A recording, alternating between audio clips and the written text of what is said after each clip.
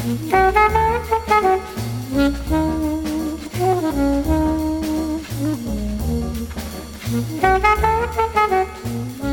everybody, and welcome to the 81st episode of MTG Fast Finance, the podcast that's always willing to bend the knee to a successful spec. MTG Fast Finance is your weekly podcast covering the world of Magic the Gathering, finance, collection management, and speculation. A quick message from our sponsor, Face-to-Face Games. Face2FaceGames.com provides competitive pricing on Magic singles and sealed product with shipping to both the US and Canada. Check out Face-to-Face card pricing via MTGprice.com, whether building your deck or stockpiling a spec. I'm your host, James Chilcott, aka at MTG Critic on Twitter. My co-host, as always, is Travis Allen, aka at Wizard Bumpin', and we're here to help you guys make and save money playing our favorite game, Magic the Gathering. Good evening, everybody. And the first thing I want to say, James, can we please not use that turn I of knew phrase? it. I knew it. I did not notice that you had written that until you had already said it. It's such like a power trip thing, and it's completely unnecessary. And God, using that just makes you just such an asshole. Here's the thing, though. I think it's productive for the community to be able to engage in debate. In front of listeners and followers and so forth, and do so productively, without getting personal, being as polite as we can manage while we're like one-handing our phones and in between like meetings and whatever. And at the end of that process, if, one side or the other of the debate, has relevant data to share that, proves a point, I'm happy to bend the knee to that data. Now, if it's a singular data point, I'm not bending too low. Listen. I have no problem. I have no problem saying, "Hey, you know what? You were right. I was wrong. You got it correct. Like, good job." Like, that's totally fine. Zero problems with that. I think that that's a good idea. I just don't like that particular turn of phrase. It is very subservient, and it just makes me uncomfortable. If you said, "Hey, I said this wouldn't work. You said it did. You were right. Congratulations, you got me," or "that was a good one," or I wouldn't say I doff my cap to you because that's overwrought as well. But so you're saying you're a top. Our show is sponsored by MTGprice.com, the leading MTG finance community. Sign up today at MTGprice.com to manage your collection, track your specs, and read articles by some of the best financial minds in the hobby. So before you tell me about the 4 segments this week, tell me about this movie you saw last night. The Doctor Who RiffTrax. So RiffTrax, for anyone who's unfamiliar, is by the guys who did Mystery Science Theater 3000. So you go and see a movie, and basically professional comedians make jokes over the top of the movie the whole time you're listening. So it's usually quite good. The RiffTrax are they do live shows in theater every couple months. So like you go to your theater and you watch, and like people all over the country are watching the same live performance as you are. So it's a really cool experience. Well, last night they did The Five Doctors, which I knew it was Doctor Who. I thought it was some like third party, like non-canon, non-official Doctor Who movie that had been made, kind of like how there's 1 or 2 James Bond movies that aren't really canon. No, turns out it is absolutely like an official like 20th anniversary movie, and it's it's like 5 quote unquote doctors show up for this whole extravaganza, and I was blown away that people watch this and go, "Yep, this is good." Not only is this good, this show can support 6 decades of episodes. I'm just like aghast at how campy it is. And like Star Trek The Next Generation was campy, right? But like it was watchable, it was fun, and like, but at least it kind of was reasonable. I mean, Doctor Who was just like the characters are having a whispering conversation next to this guy doesn't know we're going to screw him. And you can still see the dude in the frame, like 4 feet away. And you look at the reviews from like the mid 90s and they're talking about how good it was. And I'm just like, am I in another universe? What movie are these people watching? If you have Doctor Who, you have brain rot. Yeah. There's no Sorry, accounting. There's no if you wanted a 5-minute. About it, but there's no accounting for taste sometimes. That's for sure. I likewise had a surreal experience because I spent most of the day, shift gears hard here, at work, working on a advertising, marketing, and strategy campaign for a medical marijuana company that's publicly traded up here, that's fully legit. and has football field size operations full of, grow ops that are super, they're regulated hard, but they are utterly legal. And they're planning on shifting into retail operations a la Colorado in the near future when our government gets around to fully legalizing pot. And it was just a really weird day to be working on that campaign out in the open, having like the normal marketing type discussions about pot, while there are literally millions of people rotting in U.S. prisons for minor pot offenses under 3 strikes legislation and so forth. Yeah, definitely a bummer for those people. Yeah, I mean, more than a bummer. It's just pretty crazy. The fact that some of us are sitting around just, going at this the way we would any other project. And meanwhile, other people are probably still in many states, being put in jail day after day after day. It's crazy. Yeah, well, anyone who follows me on Twitter is not unaware of my political stances, and it is essentially on par with war crimes, America's criminalization policies with pot, but I don't think that's what our listeners tuned in for. We haven't even gotten to our segments yet, and we've already offended like 2/3 of the audience by insulting Doctor Who and then revealing ourselves as uber liberals. Yeah. All right. Well, now for the 6 of you that are still listening, this week we have 4 segments to our show. Segment 1 is our top movers. Quite a lengthy list this week. I don't know what's going on, algorithm problems or real cards, but maybe both. Segment 2 is our cards to watch. James and I are going to run through some of the cards that we have our eyes on as potential price gainers. Segment 3 is our metagame week in review. Last week was a modern bonanza with Richmond, Birmingham, and Sao Paulo, so we'll touch on that. And segment 4, we have a couple things I think we're going to touch on, maybe some Commander, some additional conversation around some of the cards that spiked this week. So let's just jump right in on segment 1, our top movers. First card of the week is Blade of the Sixth Pride. This is a full art Future Sight card. It was one of their the cycle of common creatures that was done in full art. It's like a 2-mana 3/1. Art's pretty cool. The creature's completely unimpressive, but the foils got kind of bought out, jumped from $250 to $5. The only thing I can fathom is it is a full art creature in the Future Sight border, of which there are, I believe, 5. It is B, foil, and C, a cat, which means that people who play in cat decks might want it because it looks cool. So it seems a bit of a stretch to me, but I don't know. Maybe you'll flip a couple. This is the stuff that Jason Alt was telling people to not go out and buy, right? Like the random cards that are on Tribe but are not even close to the power or synergy level that is required to fill out those decks. I mean, there are probably, you'd almost rather have a Chameleon Colossus in a deck than a Blade of the Sixth Pride. Still counts as a cat and has more relevant abilities. I have a whole stack of cats like this that are just vanilla, like limited creatures in foil that I pulled out of binders that I'm going to send out when I do a little cat contest in the next week or so. And it's just, I'll see if I have a Blade of the Sixth Pride lying around to add to the pile. Yeah, this would clearly be aimed at, the ultra casual EDH players who are building cat decks. Nobody that truly plays Commander is going to pick up this card. But, to some defense, that might be a healthy part of the population. There might be enough people, super casuals, building cat decks that want to play this because it looks cool and don't really care beyond that. So that's possible. Questionable, but not necessarily a complete miss. And keep in mind that, like, I don't know about you, but I get, like, on average 1 to 3 listeners a day pitching me on their spec ideas via direct message on Twitter. And they run the gambit from excellent ideas that light a fire under my ass to shit that makes absolutely no sense. And this is somewhere like not a 0 out of 10, but it's down there like a 2 or a 3, right? I could not be happier to tell you that happens rarely to me, or like a couple times a week at most. And not,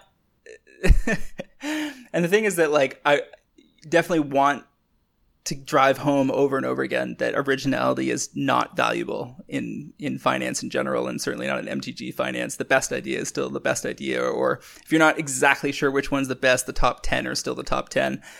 You don't need to be coming up with your own ideas if the other ones aren't played out yet, but, c'est la vie. Yeah. So what's next for us? So the next one is one I actually moved in on this week. Steely Resolve from Onslaught. is the 1 and a green enchantment that gives a certain tribe Shroud. The thing is, it gives it Shroud, not hexproof, which generates pros and cons. Card moved from $5 to $10 in theory. There was no reprint in C17 because Wizards doesn't print Shroud cards anymore, which generally protects this card from being printed almost anywhere. And here's the thing.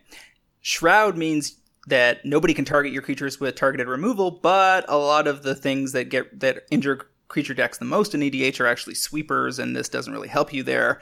And the other thing is that, like, for instance, in the green-white Cats deck, you're not going to want this card because it prevents you from putting equipment on creatures because you can't target them. Okay. So yeah, on the balance, there have never been very many EDH decks registered on EDH.rec for this card. But it's almost impossible that it's going to get reprinted. So, this is one of these cases that, like some of the sketchy reserve list cards that are getting bought out, I'm comfortable holding, a small handful of these and petering them out over time on the assumption that demand will probably exceed supply. But we'll see how it goes. Yeah, that's one of those cards. I really like these, and I've got a couple of them stashed away for myself because I've kind of been waiting for a while for them. I can definitely see why it does kind of have its, obviously it's a double-edged sword with the Shroud. I think that's still fine for the most part for most tribal decks, especially because they're going to tend to be a little more about attacking and less about being tricky. But yeah, going to be tough to reprint for the most part. So I know a couple other people have had their eyes on this for a long time, so I wouldn't be surprised if this isn't done, actually. And the inventory levels didn't go from like 200 copies to bought out. This has been a long, slow, steady drain over time because the card hasn't been reprinted in forever. So that indicates that there is that demand has slightly exceeded supply for a long time, and that, keep in mind that there are millions of players who are so uber casual that they don't even play EDH. They just play random decks they make at the kitchen table. And kitchen table Magic, this card's pretty good. I mean, if you're running a tribal themed deck and you're running green, this shuts down a whole bunch of point removal in your opponent's hand. That's not a bad place to be. Yep, completely agree. Okay, so next card is Captain Sisay from Invasion, kind of like both the non-foils and the foils. The non-foil price looks like it moved from 16 to 32. There's also the FTB Legends prices that have moved as well. We talked about Captain Sisay a while ago. This spiked because of the rumors that Planeswalkers are going to become Legends. Looks like people kind of went back to that again. We haven't really seen anything sell really at the new price, but there's not a lot of inventory out there. So I think that this will probably manage to push it up from that 16 into the low 20 range, but I don't know if it's really going to get too much higher. Well, I've moved a couple, but here's the thing. I think these are actually... 30? No, I moved... Well, I mean, I bought really low because I got scandalously low prices locally, under $6. Well, okay. So I was moving just under 20, I think. Okay, because I sold several in that range as well, but not at the $30 point. Yeah, and I think that here's the thing. Not everybody has clued in. Only a fractional amount of the community is aware that Planeswalkers are about to become legendary, and that directly impacts one of the most popular decks in EDH, namely Atraxa Planeswalkers, and that Sisay is almost certainly an auto-include there because she'll be able to search up your legendary creatures and your Planeswalkers, which is just too good to not play. At which point demand takes off, and it's pretty unlikely that at the point where Ixalan's being released, there's any sign on the horizon that we're going to see Sisay again. I suspect that card could see... It's not reserve list, right? No. Yeah, so it could see a reprint in the 25th anniversary set in the spring, but that gives you several months to leverage EDH demand before you have to worry about the reprint. And if you've just got, 5 to 10 copies or something, I think you're going to get a nice little exit, especially if you got in a couple months ago and people started targeting it. Okay. What's next for us? So next up is Dragon Arch foils, moving from 12 to 25. I can confirm this one's real. I've sold a couple close to 20 that I got in a little under 10. This is based on the fact that Dragon Arch lets you put in multicolored creatures for, I want to say, 5 mana on the tap and 2 to put it into play, if I'm not mistaken. Sounds about right. Something like that. So it basically lets you put in giant dragons that you can't otherwise afford out of your hand. And the foils are super old. They're from Apocalypse, which is ages ago, 15 years. And they haven't reprinted this. in foil. I'm not even sure it's ever seen a reprint at all, but certainly not in foil. So these foils are probably going to hold 25 to 35, I would think, for some time, even if there's only a modicum of demand. Yeah, I remember you and I talking about these a million years ago. I don't even remember what product or card it was that kind of triggered the conversation, but I've got a couple of them floating around too. I think that these are starting to find their home a little bit, starting to find their place. So I think these are probably fairly firmly adjusted for the time being. Yeah, I think I found an article from you from a couple of years back that triggered me buying a few of them, and then I bought some more this spring. It didn't move much in the interim between the one buy and the second, but now it seems set up to do fine. Yeah. Sorry, go ahead. Next on the list is another one I've been targeting, Supreme Verdict foils moving from 11 to 23. This is the RTR version, but the promo version moved kind of in lockstep. I mentioned this a couple times last week. Was it my pick last week? I think so, or it wasn't last week. It was recently. Yeah, it was last week. And then, I bought some and people bought some, and that's not organic demand, but the demand was the inventory was already so low. Like there was less than 20 copies when it first caught my eye. And the reason I was looking at it at all is because it's one of the top multicolor cards in all of EDH. It's the sweeper of choice because it can't be countered. And I was surprised to find that the inventory was as low as it was, so it wasn't very hard to grab. Say I think I got something like 12 or 14 copies total, and about the same locally. So half of it bought online in the US and half of it acquired in Toronto. And nobody even batted an eye when I bought out the store here locally in Toronto because nobody thinks it's an important card. But the reality is that Blue-White Control and Jeskai Control strategies have been on the upswing in Modern lately. Modern's pretty wide open, so it's not like it's really going to move the needle. But if anybody, this is also a cube card, it's also an EDH card, there's demand in multiple different formats, and the card's probably safe from a reprint for a while. I would think it's probably going to be in something like Modern Masters 2019, where they're going to have trouble digging to the bottom of the barrel to find stuff to reprint from Ravnica block.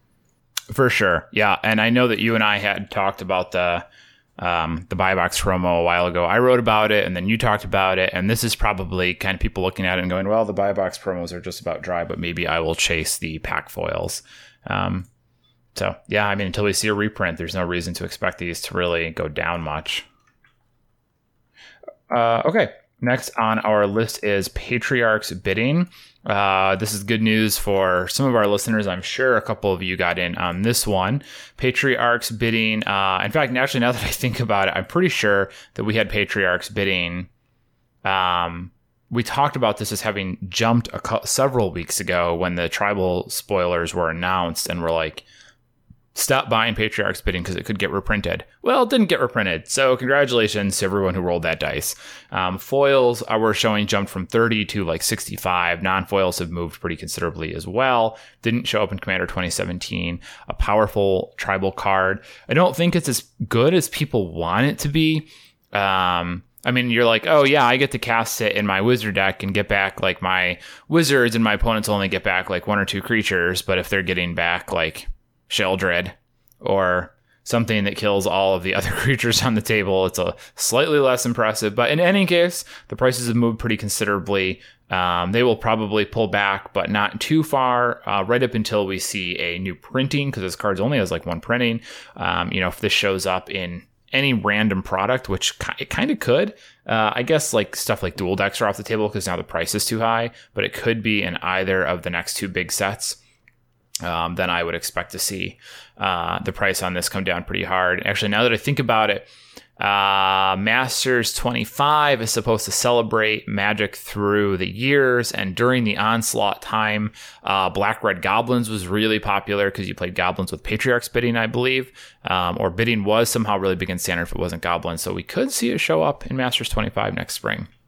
I mean, it could also be an Iconic Masters. Either of those, it could show up. But if they didn't print it in the Commander product, I don't see it as a high priority for them. So it's a maybe there, but I don't think it's a lock. And I think if people had really Jason Alt raised the flag on this way early and said, "Hey, don't go in until you know it's not in there," and then seemed upset that they didn't include it. But if you really think about this card, like, it actually makes sense that they didn't include it. It's too symmetrical if these 4 decks are all popped together at a kitchen table by 4 people and they're playing them against each other, right? Because everybody's playing tribal, where this card does not shine. What you want this is you're in a metagame against 4 control decks that have been hammering your creatures into the graveyard, and then somewhere in the mid game you find a opening where you can cast this. They get back almost nothing, and you get back everything. And then you presumably go off on some kind of aggro spree or some kind of combo on board. So it didn't really fit in these sets once you knew that they were all tribal. The main point for it being printed was just that the price is rising. But the card's not even essential in EDH because it's so metagame dependent. Like, if your EDH metagame is a whole bunch of tribal decks, the card's not that good. And if your EDH deck is shifting every week, you might not include it because it could not be good. And there is a bunch of other sweepers or graveyard spells that might be better. Like, in so many ways, in the dragon deck, for instance, I'd rather have Palace Siege, probably. The one that can either drain my opponents or bring a dragon back every turn. Seems like a more powerful kind of grindy card in those kind of mid-range tribal strategies. So anyway, card could show up at some point, but for now there's very little supply and everybody thought it was a spec. So there's a whole bunch of these in people's hands that are going to come rebound back into the market, and it's not something I'd want to be holding through the next 2 master sets, that's for sure. Right. Yeah. You're completely right about the symmetry thing. I suspect there's a chance Wizards kind of knows that. And they're like, well, we won't put it here. But then in like 3 or 6 months, then we'll put more copies out in a product where it's not going to feel as poorly balanced, essentially. And they have, several times in the past sort of like put out product with a theme, not all the components are there, and then you see them show up kind of in a smattering over the following months because they kind of knew that they were going to dump them all at once. They're going to stretch it out. So yeah. Okay. Next on our list is Counterspell. I believe this is the first invocation we've talked about, but I could be wrong. This is a Counterspell invocation, obviously from Amonkhet, jumped from 50 to about 100. Again, not exactly sure how sticky that price is at this point. This looks to me like people are kind of getting on the invocation train. They saw the expeditions go nowhere, and people kind of lose money on that. Then the inventions took everyone by surprise and worked out really well for a lot of people. And I think this is others going, hey, you know what? I want a piece of that pie. I want in on these cards. And I'm going to make it happen with the invocations. So, for what it's worth, I think they'll probably be relatively successful. Again, these are extremely limited release at this point. We don't expect to see them again. If you've got the money to throw around, you can definitely make these move a little bit. And it will take a very long time for the price to correct, as it is. So. There's some interesting things going on here. We've got Ed from your other cast telling me openly on Twitter that he's buying as many as he can get his hands on. Other people echoing their own targets. QS has been on this gravy train for a little while as well. Both Tarkin and Chaz were both batting back and forth with me about how good of a spec these are right now. The end result of that is all you really need is a bunch of us talking about it in public to get people looking up inventory levels and going, hey, there's less than 15 copies of that. Maybe I'll grab a couple. And, if 10 or 20 listeners of various casts do that, then you can make the market move. And the thing is that because the EV of Hour of Devastation and Amonkhet is so low, and because Standard has not been in the sweetest spot up until pretty recently, there was probably less Amonkhet opened than otherwise might have been, and Hour of Devastation's in the slot for the year that usually sells the least anyway. And so invocations are probably more rare than Kaladesh inventions are, maybe both in terms of total printed and total that have actually entered the market. And even though I ran a poll on Twitter this week with almost 350 plus respondents or something like that, that suggested that about the same number of people still hate these things as before, because of just how few of these there actually are. Almost none of them have more than 60 or 70 copies on TCG Player, and the ones that have popped off are down into the 3 to 10 copies. It means that cornering the market's not that tough, not that expensive, doesn't take that long, and it's not very hard to hold because anybody who actually does like these things is putting them into a cube or just thinks they're great and is collecting them and trying to get a full set. And those just never re-enter the market. That was, Ed's core point on Twitter earlier this week, and one that I agree with. I still think that, there are other better opportunities than both this and Reserve List, and we'll talk about that a little bit more later on. But some of these have clearly got some legs. So, Force of Will, Thoughtseize, Scarab God, Blood Moon, Damnation, Consecrated Sphinx, Cryptic Command, Daze, the Locust God, Wrath of God, Counterspell, because it's like the second most popular blue card in EDH, right after Cyclonic Rift, which is probably why it was targeted. And then the other one that went off that didn't make our list this week, but actually showed like 60% gains was Aggravated Assault, which is in like 5,000 plus decks on EDH.rec. You've got the Wrath of God, which is one of the few ones I actually bought a few copies of from Europe. But the other thing is that the Invocations are not underpriced in Europe the way that the Masterpieces were. I think that enough noise was made that the European vendors are now aware that they should be paying attention to U.S. prices and pricing accordingly. And the gaps that we were seeing in the wintertime that opened up opportunities for us over there don't really seem to be there for Invocations. Yeah, that has been a real bummer. And I've been keeping a close eye on that. And you're right, the opportunities just are not there in nearly the same way that they were in the past. Seems like people like them a lot more this time around over on that side of the ocean. So not as much, which means you're not going to see probably as huge swings either, I suppose. Yeah, I mean, and where all of this leads is then how long will it take if 10 or 15 of these pop and hold over the next few months, then people are going to start turning their attention towards whether expeditions have been underrated.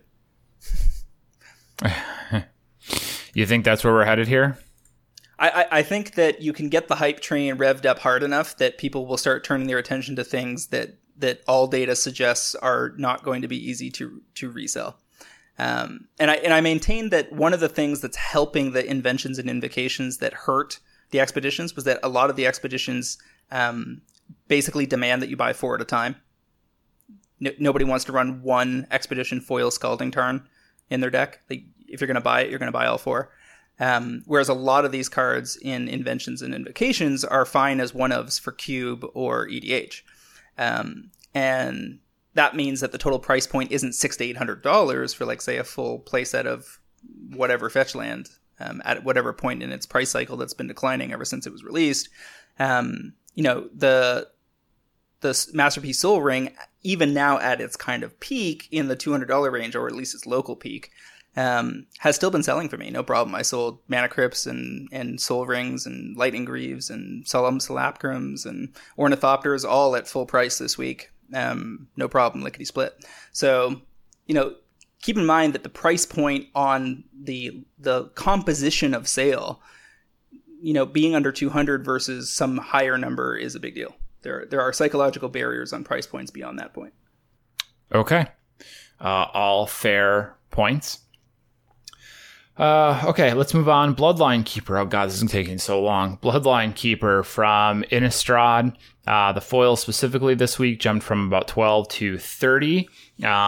Congratulations to the guy who grabbed my foil playset at 12 each because I had my inventory off during the Commander spoilers and then forgot to fix my prices before I turned it back on. He was quick on the draw. So a little over a double up on that one for Bloodline Keeper, because it's the best vampire that's not in the Vampires deck. We talked about it like last week, I think, as a spec. Keep in mind that FTV Flip is on the horizon sometime, I don't remember, it's probably this year, maybe next year, but that is almost certainly going to have Bloodline Keeper, so I would not want to be holding foils when we get to that. I don't think that the FTV is going to crush pack foils, but it's still not extra supply that I'm really eager to contend with, so I would just rather be out of this and doing something else. Yeah, FTV Transform is November 24th, 2017, and I want to be out of my Bloodline Keepers by that point. I listened to your spec last week. Myself and others bought some. I'm posting them for sale, hoping to unload them within the week as people start to pick up Vampire decks. and start thinking about what cards are good in them. This card's super good in the same way that our second best card of the week, second biggest gainer of the week, is also good in its respective deck. And we're 4 for 5 for last week, which is good and bad, I guess. I mean, other than Bloodlord of Vaskoth, Cyclonic Rift foils, Supreme Verdict foils, Bloodline Keeper, and Vengevine all showed relevant motion that made people money. So hopefully our pro traders got their value. All right, well, cool beans. What's next? Let's try to blow through some of these. So Tilling Tree Folk foils moved from $1.50 to $3.75. I have no idea what's going on there. Is that a popper card? No, well, it's pretty useful in EDH, especially in, shoot. God, I have not been able to remember anything today. I think I have a tumor. The Gitrog Monster. The Gitrog Monster, it's good there, but that's about it. All right, the next three are all Wizards cards. Riptide Laboratory, bouncing from like 7 to 18. Patron Wizards going from 7 to 20. And Fate Spinner foils going from 9 to 28 in theory. I think of the three, that's going to be the hardest to unload. Fate Spinner's not that good in the Wizards deck at all. Patron Wizards, super solid, and Riptide Laboratory seems like an auto-include. So I think both of those are going to make people money. Yeah, for sure. Riptide Laboratory is really good, of course. Every Wizards deck is going to want that. Fate Spinner is very unique, although funny. Amusing story about Fate Spinner, since we have all sorts of time to kill today. When that card was released on Moto, I think it was, or maybe it wasn't on release, or it was somewhere in that time period. If you activated it, you prevented the opponent. The opponent couldn't answer the pop-up that were triggered after you cast Fate Spinner, like on their upkeep to choose a phase. So they would just time out if Fate Spinner lived until their upkeep. So not only was a card in Mirrodin like unplayably broken because it just ended the game on the spot, they didn't turn it off. They didn't do anything. They just had admins in the chat channel spamming a message that if you cast Fate Spinner, you would get banned. So there is a little further glimpse into the history of Moto and some of the decisions they make. I think if you are a fan of MTGO culture, then you should be trying to track down all of the like hate-filled chat logs from those games, turning them into a poster that you can hang on your wall. It would be like the ultimate representation of the frustrations of playing Magic Online. Yeah, I can't. Can you just imagine like... Oh, sorry. No. You're playing Overwatch. Like, oh, you're going to play Overwatch. You can, you just can't pick Roadhog or you get banned immediately. Like, he's still there in the character select screen. You can click on him and there's constant messages in chat that you're not supposed to pick him. But if you do, you get banned. I mean, it's just like, you can't wrap your head around it. No. Okay, so after that, we have Ponder, the Lorwyn foils, which is still the only foil copy of this card, I think. No. Really? Was it reprint? I don't think it's been reprinted in any of these master sets, right? No. Ponder was reprinted in Magic 2010 and 2012. Okay, but just like those two core sets, right? Yeah. Like nothing recent at all. Oh, because the original was Lorwyn. I'm sorry. Well, okay. So my mistake. I was wrong. But it's the only one with the original art. Yeah, it was the fish nipples was the Lorwyn one. That's what it is. Yeah. We're seeing foil copies jump from 40 to 120 for triple up. I'm not completely sure that those will move at this price, but I mean original pack foil Ponders, which is essentially one step below Brainstorm in the pantheon of cantrips, is the price is whatever you want to ask for essentially. Well, I mean, original printing legacy foils tend to do this. When their inventory drains, they pop hard, and then no one ever has a reason to lower the price again because there's no desperation to race to the bottom because people know that even if it gets reprinted multiple times, original is original for those people.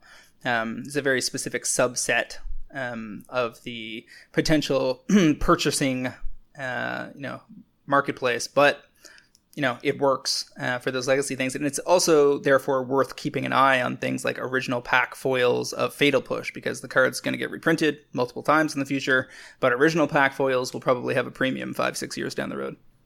Yeah, that one I'm curious about because they seem to keep one-upping themselves on removal, but they have backed off on cantrips. So whereas the removal, you could keep seeing get better, right? Like for a little while, it was Murderous Cut. It was like, damn, this thing's ridiculous, and this is going to be a big deal. And then they improved it, and then they improved it. So we could see that happen with Fatal Push, but Ponder, I mean, like they've gone away from 1 mana cantrip, so I don't think we're going to really see any improvements to this, not anytime soon, anyways. Now that, as long as Modern is like the core non-standard competitive format for Constructed, and they've got Path, Bolt, and Push at 1 mana, I think they leave well enough alone. I mean, there will be variations potentially at some point, but it's not going to be too often we're going to see 1 mana kill spells. I mean, the distance between Path, Bolt to Path, and Path to, I mean, Bolt and Swords to Plowshares to Path, and then Path to Fatal Push are big gaps in time. Agree. All right. So further down the tribal EDH road, we have Urza's Incubators moving from 6 to 25. I had a whole bunch of these lying around. I'm so pleased. And it doesn't need to sell at 25. I'm happy to sell close-ish to 20 and unload. Keep in mind, this was just reprinted in, I think, Commander 2015 or 2016. Yeah. But all of those sold out anyway. And before that, it was Urza's Legacy, which is ages ago. And since they didn't put it in here, and next year's EDH is probably not tribal, this is probably safe for a while. So I don't think you need to be in a rush to sell these. You put them up, test the waters, sell a couple, maybe hold for a little while, sell a couple again. The real question here is how important does Commander 2017 make tribal for EDH in general? My guess is not that much. I think this is going to have a modest impact compared to last year's Commanders. But we'll see how it plays out. Okay. Congratulations on your newfound wealth there on those. It's not that many. Okay. Next up is Void Mage Prodigy, the Kai Bood Invitational, specifically the F&M copy, jumped from like 2 and change to 12. He is a wizard. He allows you to sacrifice your wizards to become counter spells. You're a wizard, Harry. I don't know. Old F&M promo foil, probably reasonably sticky and reasonably good ability. Yeah, that's rock solid. In fact, it says here that it moved from like 3 to 12. That could easily end up at 20 a little further down the road if one of the wizard commanders becomes more popular than imagined. Yeah, agree. All right, so Periphery Nodes from Time Spiral, just the non-foil version, moving from 275 to 12. I'm surprised that inventory was low enough on the non-foils. If you'd asked me, I would have guessed that there was a couple hundred of those lying around on TCG alone, but apparently not. And I've got some of those lying around too, for no good reason other than that I opened up too much of that set. So yeah, if I can unload these anywhere, I'm going to price them at $888 or something like that and see if I can move some and report back. Well, yeah, this did get bought out a while ago because somebody played some Modern event with it and people got all excited that maybe it was good. And it wasn't really, but it did kind of drain the well once already. So there was a little bit less of that excess demand floating around in binders, I think. I mean, this card shows up, semi-consistently in white, blue, and Jeskai control builds in Modern. Sometime, mostly in the sideboard, can be good against Death Shadow builds if you're running almost like a pure control shell. Say you're attacking with Celestial Colonnades and or Planeswalkers to put an end to things, then the lowest power creature on the table is going to be your opponent's. And even if it only kills one thing, that can be worth it for 1 white mana. The question is, do you have the time necessary for the delayed effect? Because it's not like a Path to Exile where you kill things right away. But that being said, it's still a useful card. And as you mentioned off cast, it's basically a functional reprint of Drop of Honey that's color shifted. And since that card has exploded, anybody that wants that effect may turn their attention to this for EDH purposes, etc.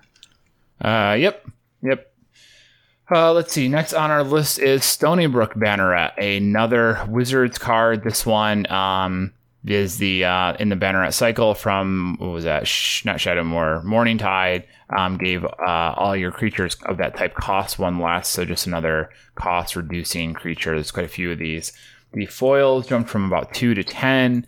That's another one that I think is probably going to be fairly stable until it sees a reprint, just because There's not that many copies around. Lorwyn was sort of a low for the number of players in the block, and it's really useful if you're looking for that effect. Yep, fair enough. Next on the list, we have Quicksilver Elemental from Mirrodin. Foils moving from $1 to $5.50. This is on Marisil hype. The idea here is that you have Quicksilver Elemental in your graveyard, which has the ability pay 1 blue and gain all activated abilities of target creature. So you can basically use the one in the graveyard to steal abilities from things that are in play, not just your creatures that are in the graveyard. Yep. I don't really care for this one. This seems like too much of a stretch, but hey, what do I know? Yeah, we'll see how those decks start coming together, but I'm not super hyped about that either. We also have Wanderwine Prophets from Lorwyn. The foil's moving from 250 to 16. Infinite turn combo and Wizards. Tell me about that. God, I don't remember the exact sequencing, but it's like the one of them, every time a wizard comes into play, you pay 1 and you make a copy of it.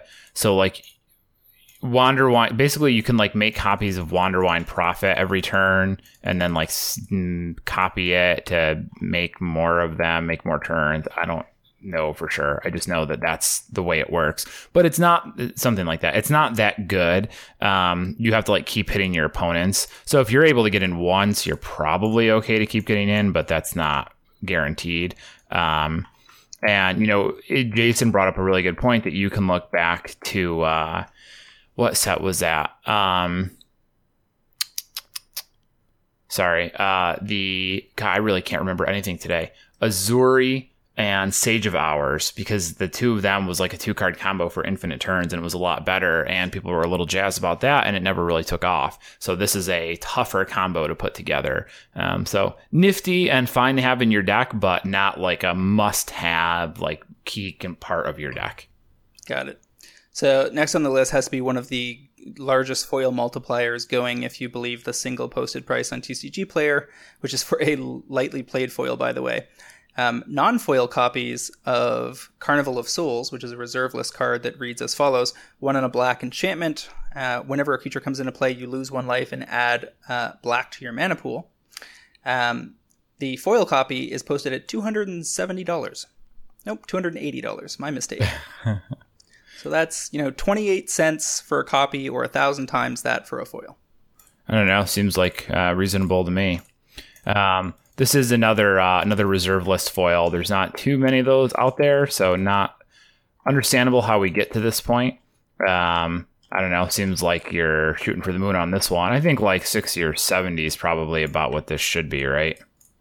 Yeah, I mean, the danger here is you're waiting for the guy who's trying to finish a set. No one's playing this card, right? This isn't an EDH card that I've overlooked. It's not bad in EDH. It's not unplayable, but it's not remarkable. It feels like somebody that can go off with a bunch of infinite tokens can just kill you on the spot, right? Yeah, I mean, it has its utility, but it's hardly going to make or break your deck.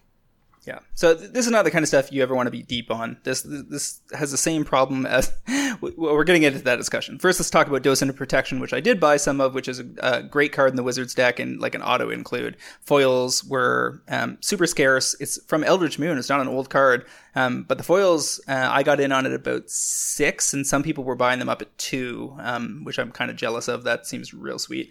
Because in theory, it's a $30 card. It may or may not hold that price point, but it's probably going to be an exit of 15 to 20 minimum. I mean, there's not going to be that many flooding back into the marketplace, I would guess, because the people that bought them up could only get a few dozen. So once those get dried up by the EDH crew over the next 6 months, it really truly will be a rare foil. Cliff from our team was saying that he thinks it might end up in FTV Transform, but that seems way too soon, given that that would be like within 8 months of its being published, being reprinted again. Yeah, I mostly agree that's the case. I guess, they might, every now and then when they do those FTVs, they put in a very recent card. So that's not completely out of the realm of possibility, especially if they do like Delver and Docent, right? Like, sorry. Both. I said 8 months, 16 months, but that's still too soon. Yeah, it's still very early. But in any case, like they might choose to do it. They don't have that many to choose from, and then it would allow them to do Delver and Docent, like kind of that little connection. I don't know. I'm not saying it's impossible, but it definitely seems not terribly likely. That does sway me because those two cards are cute together.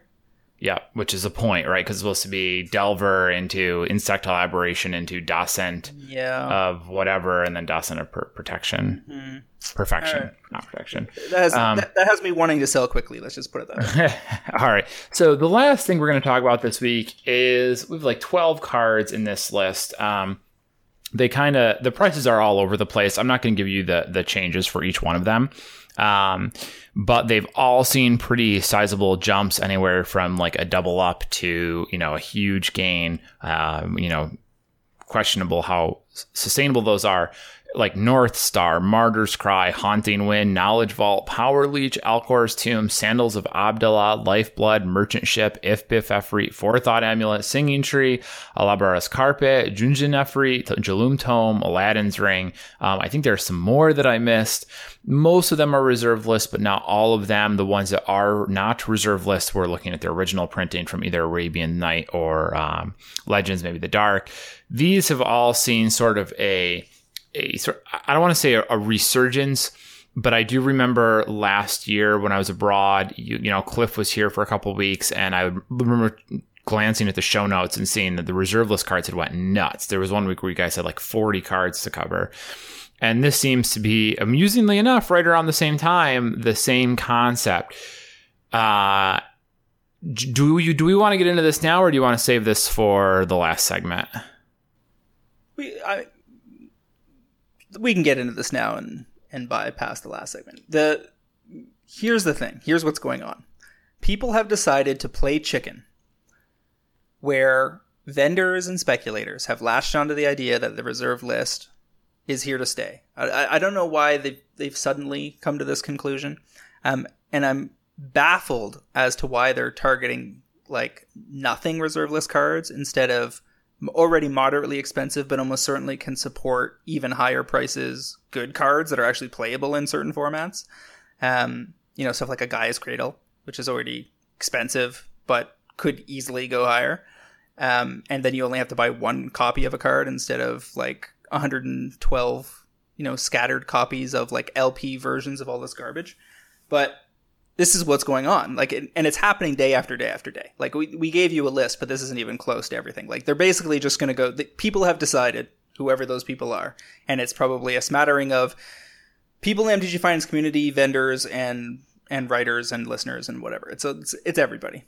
Even I've dipped my toe in the waters and bought a few things here and there, although not as sketchy by any means.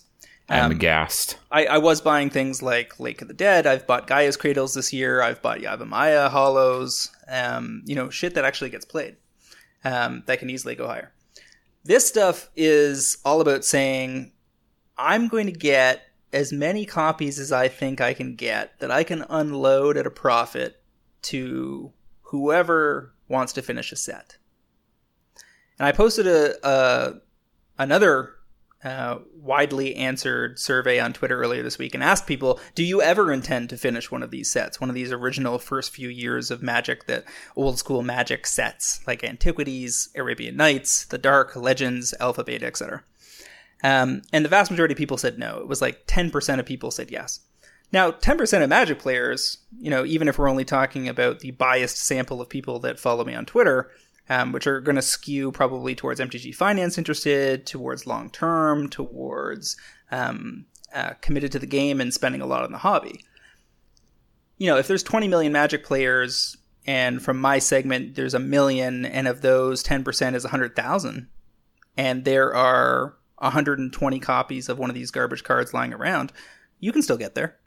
I mean, the question is, how long is it going to take you, and should you have put your money somewhere else where it would have done way more work way faster? So, I mean, I even like some of the invocations that I don't like better than I like most of this. Yeah, this has been definitely a topic in the community as of late with all these moving. And it's, sometimes you get kind of to a self-fulfilling prophecy too, where people start talking about how they think these are going to go up. A couple of people hear it, take action. There were only a couple copies in the first place. Somebody else notices the supply dries up, so they jump on. So you kind of get that ball rolling without, and it's just sort of nothing but a chain of greater fools. I want to say, I think it's great if people manage to profit off of this. I think some of these cards, they're reserve list. feasibly, they have no ceiling because we will just never see them again. Clearly, many of them are useless or have long been outdone, but these still carry demand because of what they are. So it's not like you can make the argument that they will be replaced, because that's just, they already were, and that doesn't seem to matter. So you can definitely make money on these. That's not to say, and I'm not the one to say that you can't. And if people are pulling that off, that's great. I am simply preaching caution on these. We're talking about cards with remarkably limited demand profiles. Like, you try and think of the person who has no interest in the financial aspect of the game, who wants to own one of these, who wants to own a North Star or, an Alcor's Tomb or something like that. You're really only talking about collectors, right? Like, even the people who play 93, 94 admit that these are basically useless. So you're down to that collector subset. And even then, it's got to be somebody who's willing to strike out and try and put together an entire Legend set or an entire Arabian's Night set. That's no small feat, especially when the garbage is starting at $20.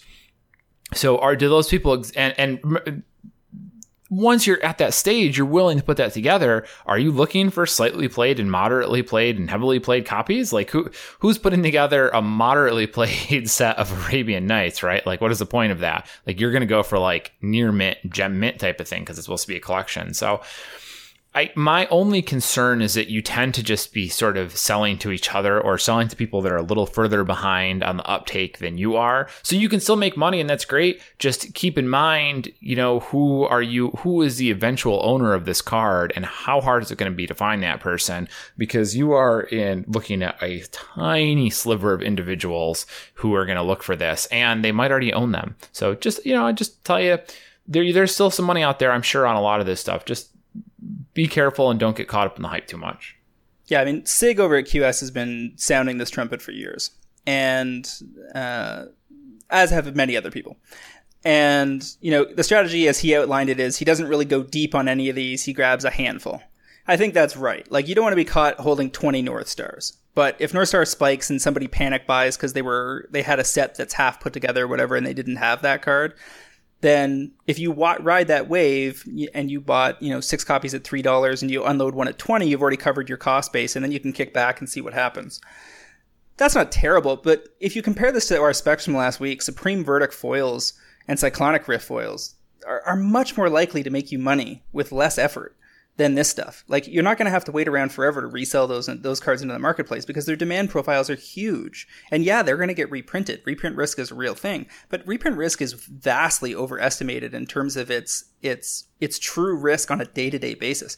Reprint risk happens in a scale of years, not days or months. Like, we're not seeing the same cards get reprinted multiple times per year. We're not even seeing many of the cards that we imagine will be reprinted never get reprinted.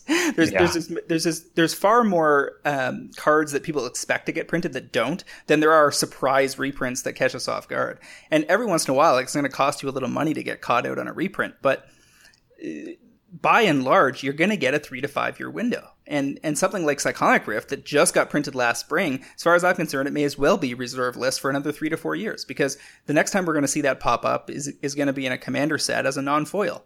And so, the point is that there are better opportunities. There are places where you can consolidate your money in a tighter package, a single card even, and you don't even need to leave the reserve list. Like, next week, I'm going to talk about the list of reserve list cards, and I'm going to write an article too, that people should actually be targeting, that are not yet bought out, that have way higher demand profiles, and that have already gone through multiple cycles of hitting plateaus, but probably have room for another one. Because, even if reserve list is your game, I don't see why you're picking Ring of Immortals over some $100 reserve list card that could easily sell just as well at $200. Right. And so, I think that right there is going to be a good topic. It's really easy. It's the like $2 and $3 reserve list cards are attractive because they're so cheap and you've got dollar signs in your eyes. But they're also $2 and $3 reserve list cards for a reason. like nobody wants them or plays with them. So, there's an extremely limited demand for those cards. Whereas you're correct, like the cards that are $100, it's like, oh, this is kind of tough to buy. Like a Gaia's Cradle at $200, but like there's real and serious demand, and that card is not getting ever improved upon. So I feel like that's probably a tougher bullet to bite, but more likely, much more reliable, and you're less likely to just end up with them burning holes in your pockets, right? Like you're always going to be able to get rid of a Gaia's Cradle. And you got to consider time value of money, right? Like as you get deeper and deeper in MTG Finance, you're going to end up in the position that I suspect you are as well as I am. I talked about this last week, right? There's just too many cards in my house. Like there are just too many. I took a picture and posted on Twitter of like over 300 cards where I'm in the money and the demand is there. And I just don't have the time to post the sale.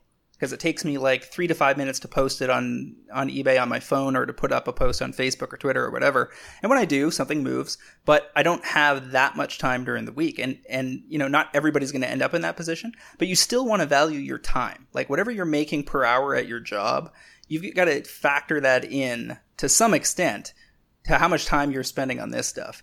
And if you've got to choose between laying a $100 bill down on the table and picking up one card that you can faithfully resell like in 3 to 6 months versus having to micromanage and track the progress on, 4 copies of a $3 card that you bought times 12 or something between 12 different specs, you're doing yourself a disservice. It doesn't make sense to, like, diversification is overrated at MTG Finance. Diversification in the stock market is about the fact that you have both microeconomic and macroeconomic factors in play that you cannot always track or predict.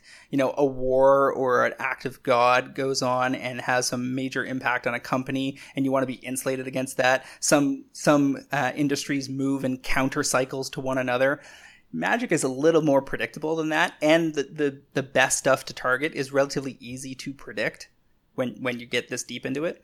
And so you want to be diversified, but you don't need, if you're choosing between Gaia's Cradle and a bunch of this garbage, it's not even a close choice, really. So here's the other thing: is the guy that was like called me out to bend the knee on Twitter this week because he sold his Grim Monolith near 1,000.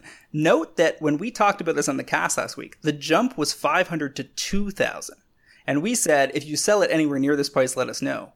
Well, he didn't sell it near 2,000. He sold it near 1,000. So he was $1,000 off the peak, which is a full 50% of the declared value of the highest price on TCG at the time. He undercut that price. He successfully sold. That's a great spec. Good job for him. But our point about the $2,000 foil Grim Monoliths is still stands, right? Like that was still an incredulous amount. And even though I heard multiple stories of them selling closer to 1,000, and that's a good spec, don't get me wrong. We were right to question whether 2,000 was actually a number that could move. So I mean, be prepared. I guess my bottom line is be prepared for retraces on many of these cards, meaning that a lot of them are going to fall back off their declared peaks because the market is sillily following whatever the highest posted price is after a buyout as the new plateau, when in fact the new plateau will be established by the sold market price over time.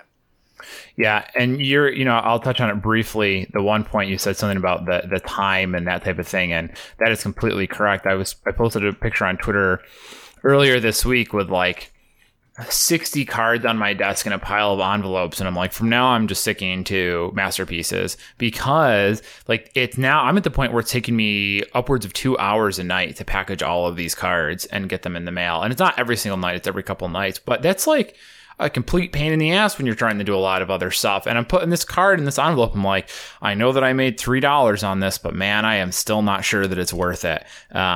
So, just having stuff that's a little larger, that's more reliable, that you don't have to worry about is definitely comforting. One last brief aside on this, to anyone who is patting themselves on the back for being prescient about calling these ahead of time. I mean, like, I can also be prescient that the sun is going to set tomorrow, but it's not really worth bragging about. I mean, granted, I've criticized going after these specs, and if people make money on them, then I'll bend the knee to that success. If they can do it in a way that convinces me it was as good or better than other options that we or others called out. You know what I'm saying? It's not about a dick measuring contest. It's about what was best for everybody. What was the easiest money? Because our job as MTG Finance people should always be to lead people to the easiest money. That's what we're trying to accomplish, right? So let's move into segment 2, cards to watch, and see if we can't help with that yet again. I'm not doing segment 2 until you agree to stop saying that. You don't want to BTK? No, just no. No, I refuse to acknowledge. Look, Chapo Trap House used it, and I was okay with that because in the context it was acceptable and it made sense. But I do not want this turn of phrase spreading. Please. All right. So my first pick this week, Insurrection foils, mid to long term, confidence level 8. It's an onslaught foil that never seems to get reprinted. If this card shows up again in EDH, it will not be foil. And it's not it's a card that could easily show up in one of these upcoming Masters sets, so it's not without risk. But it is in like 5k decks on EDH.rec. You can currently get in on what is a very limited foil supply in and around 20. I suspect it can hold 35 to 40 pretty easily. It's one of the better ways to finish a game of Commander if you're playing the color red. Yeah, and actually, I don't know if you caught this on Twitter, but earlier this week, I was talking with, I think it was BDM and Josh, maybe some other people. I don't remember all the names, but it was Nathan Holt, the guy who does Walk the Plane, said, like, is there any worse card to lose to in EDH than Insurrection? And most people are like, no. Like, this card is abysmal to play against. You can point to stuff like In Garrick's Wake, which is another 9-mana spell with a huge impact on the board, but it doesn't win you the game on the spot because you have to be able to kill everyone. Same with Cyclonic Rift. It's absurd when you overload it, but if you don't have enough going on yourself to kill people, you still can't win. Even Rise from the Grave, which is another like 9-mana spell, which is put every creature in every graveyard in the play under your control. Obviously ludicrous. The number of games you're going to lose after you cast that is very little, but still beatable unless all of their creatures have haste or some other shenanigans. But Insurrection is just like, you don't have to be doing anything. You can have done nothing the entire game, be at 1 life, slam Insurrection, and win on the spot unquestioned. I hate this card. I don't hate the pick, but I think the card is terrible. But the right reason I bring this up is because there's a lot of people like, this card is stupid and we don't like it in EDH. So I would say more so than the average card. I guess there is a slight concern it could get removed, but at the same time, probably not. Sheldon doesn't know what he's doing, and they're going to be like, well, this ends Magic games, it's fine. So I guess it's not going to get banned. I'm just using my soapbox to complain about Insurrection. It's not going to get banned because red is already underpowered in EDH, and this is like one of the few top end cards that matters for them. Right. And they've got to face down a plethora of blue-based decks that use Cyclonic Rift in a similar fashion, and it's still a format with Soul Ring and Mana Crypt and so forth. So there's lots of ways for people to deal with this. They can use all of the counterspell invocations that they bought out to counter this thing. It's not a problem. However, it is a good spec. There's 8 copies under $25 left on TCG Player. There's no way that if it doesn't see a reprint in the Iconic Masters, you're going to have plenty of time to get out. If it sees a reprint there and the art is good, then that puts some pressure, but this is still original printing and it's an onslaught printing. So this will still I suspect, hold value far and above any reprinted foil unless the art is truly stunning. Okay. I don't think that's too bad. I think the card's terrible. I think the spec is fine. My first pick for the week is Austere Command, and I'm looking at the invocation specifically. We did talk about earlier, you said you were a little hesitant on the invocations at this point, which I think is fair. We have started to see some action on them. This is kind of one of those positions that's like, well, even if the card itself, like even if there isn't a lot of people rushing to buy Austere Command invocations themselves, if I get enough people who like think they want to, blah, blah, blah, it still pushes the price up and I can make money selling to a greater fool, essentially. But in any case, copies right now are at 25. I think these are probably pretty primed for 50 or 60 bucks. It's on over 10,000 decks on EDH-Rec, which puts it into like, top like 2% or something like that, like of EDH playable cards. It is just in a complete stratosphere. If you're playing white, I don't know what deck doesn't have this. The price is dirt cheap, right? Like we're talking, think about an invention under $30. It's like basically every playable invention under that price point is long gone. Austere Command seems like a really good one to pay attention to. Inventory is reasonable, maybe a little lower than the others, but not like dramatically so. But it's about 30 copies. But you just took me to school, brother. Like, I did not realize this card was that good in EDH. It wasn't even on my radar. But now that I'm looking at it, wow, the flexibility. 4 double white, and you choose 2 of the following 4 options. Destroy all artifacts, destroy all enchantments, destroy all creatures with converted mana cost 3 or less, or mana cost 4 or greater. But you don't know any of that because you can't read the text on the card. So look it up on some other copy. Yeah, but yeah, the card is unreal, like in EDH, right? Like, you literally, if you're playing white, I don't know what deck doesn't run this card. Because enchantments are so hard to get rid of in EDH. It's like probably the most resilient permanent type. Yeah, I think the reason for that, tends to be that it is the color that has the permanent type that has the least number of ways to directly interact with them, and the least colors can profitably interact with it, right? If we're talking about artifacts, some artifacts you can go after with kill spells, and there's a lot of cards built around hosing artifacts in a lot of colors. But enchantments, it's like there aren't really any enchantment creatures, and there's really only 2 colors that can ever deal with them, and only one well. So, like, I mean, you get to the point where people start, like, well, I guess you can't really splash color in Commander, but like, if you're building a black-red deck, you're like, shit. Like, I really wish I could find a way to destroy enchantments. I wonder if I can switch my commander for one that's Mardu so that I can do something, have some more flexible answers. The way I handled the Masterpiece series when I first looked at the inventions in the winter, that we've talked about a couple times, is the same way you should handle this. Keep your eye on supply levels. Keep in mind that Europe and Japan are not good outlets this time, because I think Facebook groups and like social media in Europe might be good. Like, I've picked up some stuff through my contacts over there that was underpriced versus Magic Card Market, which is their version of TCG Player. But as a way to, say, siphon off 20 or 30 copies, we're not going to have that chance this time. So you don't need to be quite as hesitant that vendors are going to be able to pull inventory over from Europe and restock the market. And as such, once something's under like 20 copies, if you think that the card represents a solid spec, I think you can start thinking about it. There are already multiple versions of the invocations that are on, in that position. We've already seen Counterspell and Thoughtseize pop. Both Scarab God and Locust God have popped. Blood Moon is already pretty high, but it's one of the only ones that I find semi-palatable. The art's fantastic on that card, and Blood Moon is an important card and doesn't seem like it's going to get banned in Modern anytime soon.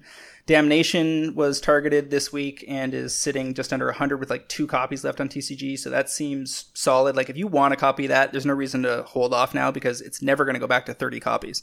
Like, some could flood back into the market as people worry about holding too many, and you could get back up to 10 or 15, but that's not going to push the price down too much. And there's not a whole lot more that's getting open, given that Ixalan is on the horizon. Consecrated Sphinx is probably going to go off sooner or later. Daze, the art's stunning, and Daze is pretty much gone. There's like 2 copies of that, right? No, there's like 25 left. But it started really expensive. That's what it is. Yeah, I mean, the art on that card was turned into a SCG playmat, which I think is probably a must-own if you collect playmats, because it was wasted on this card. The full art version is gorgeous. So, I mean, there's definitely targets here. Keep your eyes on the inventory levels. Judge your picks based on, the same methods we've talked about before. What's played as a play set in Modern and or Legacy? Play sets of 3 or 4 being a greater priority over one-offs. What's got long legs in EDH and is unlikely to ever get reprinted in similar fashion. And go ahead and make your plays on the basis that some people like ugly-looking cards. Yeah. Again, I would play it just because I know that it's ugly, but it's like, I don't know, whatever. What's your next card, James? Parallel Lives. Foils. Innistrad. Hasn't been reprinted in foil. $14. Probably can unload them around 25 for like an 80% gain. The fact that Anointed Procession is basically the same card in white isn't a detriment to this card. On the contrary, since they're both basically EDH cards and are going to be played in largely decks like Atraxa that are both green and white, this just adds redundancy that reinforces the strength of decks that want to be leveraging this effect. Inventory is pretty low, and there are just not that many foils around, and once they're gone, I do not expect to see a reprint of this card anytime soon, given that we just got Anointed Procession. Yeah, sure. That is a powerful card, man. I remember back in Innistrad when this card was like, I was trading for them at 50 cents and they were $4 and nobody knew it. That's a while ago.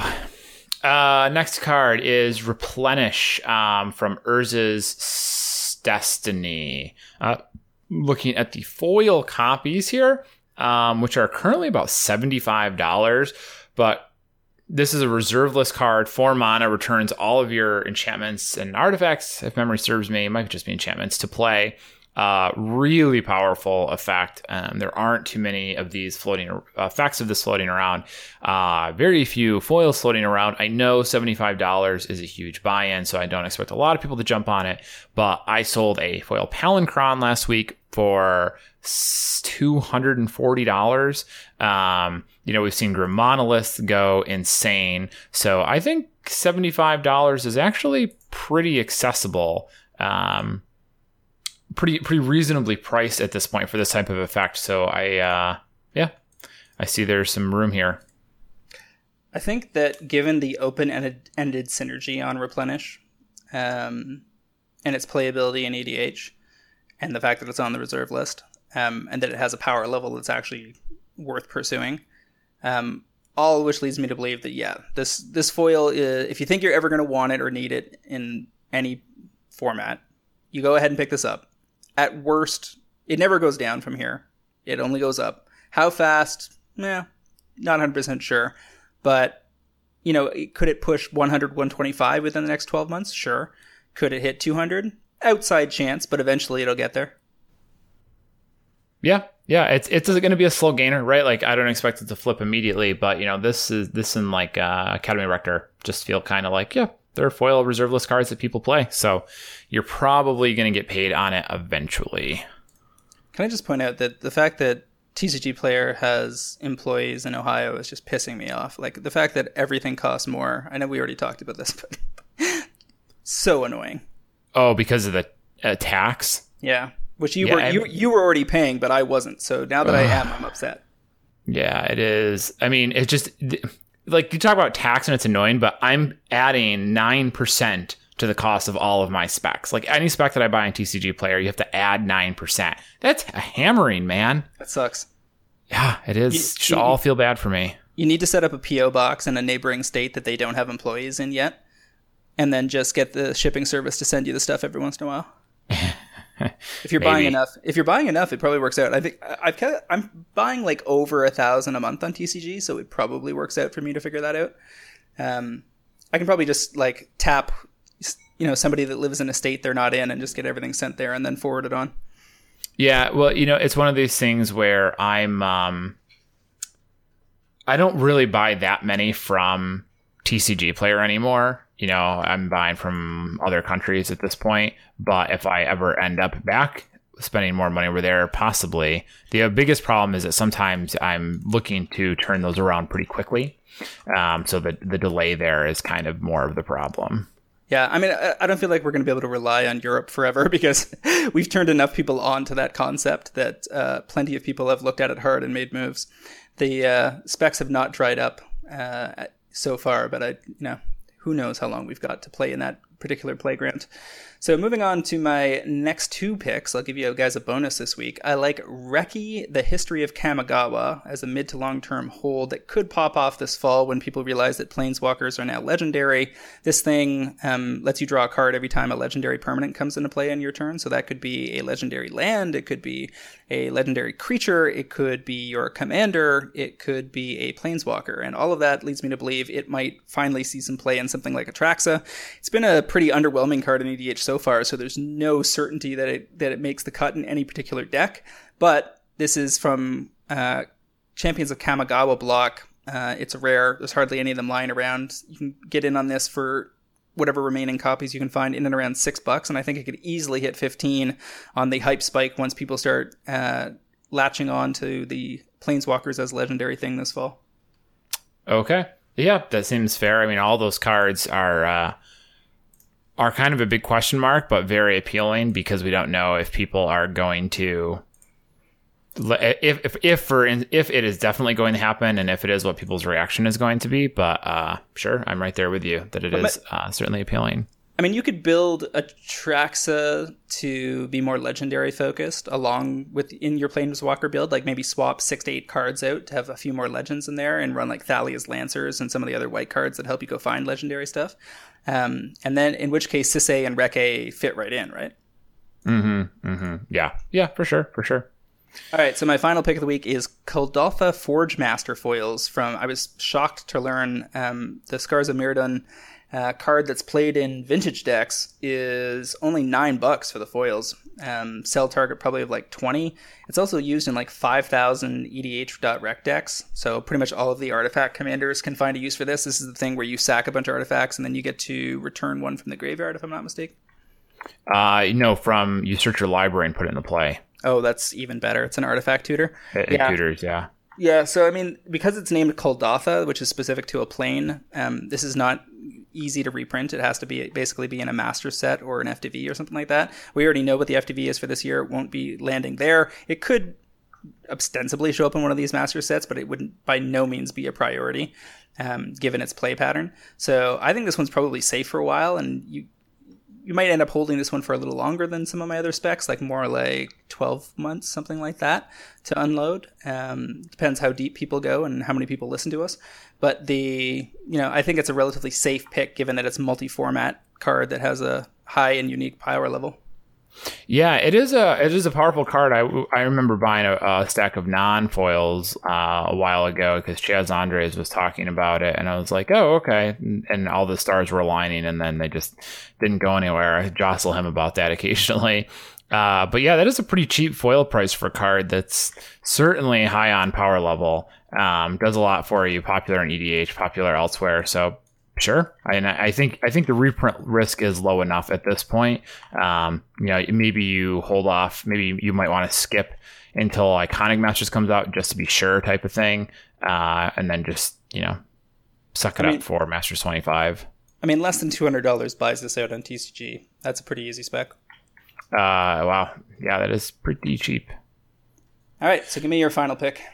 My last pick of the week is the Attrition Masterpiece. Just like Austere Command, it is remarkably cheap, reasonably well played in EDH. It's a cool effect. It's powerful because to sit on the battlefield and people have to look at this weird card and not be able to read it. But the price is so low. It's $20. It's just really appealing to me. It's like 3,000 or 4,000 decks, so a pretty good number. But at $20, it's just like, sure, why not, right? Like masterpieces that are playable in Commander under that number, that's fine by me. So I think this can jump up into the $40 to $50 range pretty comfortably. Pretty straightforward. Yep, I can buy into that. There are still... One of the interesting things about Aggravated Assault getting targeted was that it's moderately played in EDH, but it's not like a top 30 cards kind of thing. And it was sitting around selling out, like draining not all at once in and around like $20 to $30, right? So a bunch of like $80 like high demand cards like Cryptic Command and stuff like that got left on the shelf and people went after Aggravated Assault. Yeah, I don't really understand the Aggravated Assault choice either. I wonder if they know something I don't, but I don't know. I'm it's curious.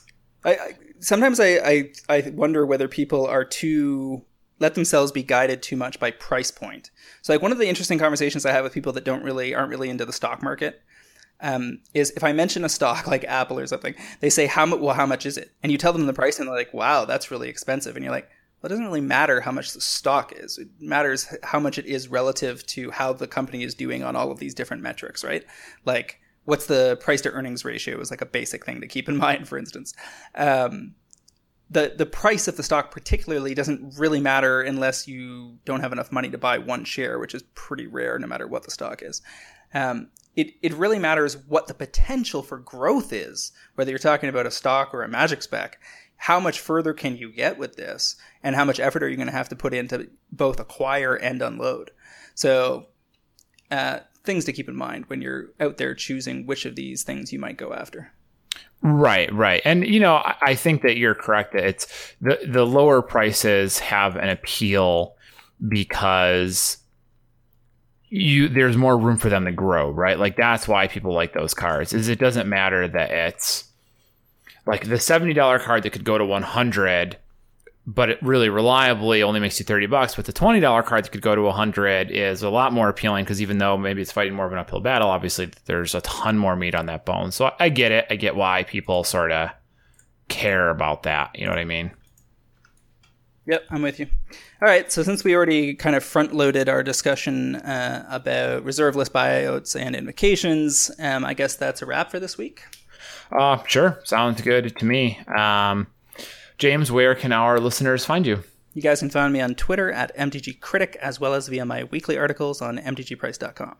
Okay, and I'm Travis Allen. I'm on Twitter at WizardBumpin, BUMPIN. I write every Monday for mtgprice.com. I do the Cartel Aristocrats on Mondays, and if you like playing Magic, check out scry.land. Find Magic in your area. I'd also like to remind our listeners to check out the mtgprice.com Pro Trader service for just $4.99 a month or $49.99 per year. You can get early access to this podcast, fantastic articles by the best MTG finance minds in the business, and a sweet set of online collection management and buy list tools that will drive better returns and save you money playing Magic the Gathering. We've had quite a lot of signups lately, actually, and I think it's because some of you out there have realized that getting slightly earlier access is probably going to make you significantly more money than we're charging. So I'm happy that you guys are doing well. I'm happy that it's working out for you, and do feel free to reach out to us if you have any questions, concerns, you want to run anything by us. Okay, well, that brings us to the end of episode 81. I enjoyed our time together, James, and I will see you next week. Thank you, Travis, and we'll see you guys next week on another episode of MTG Fast Finance.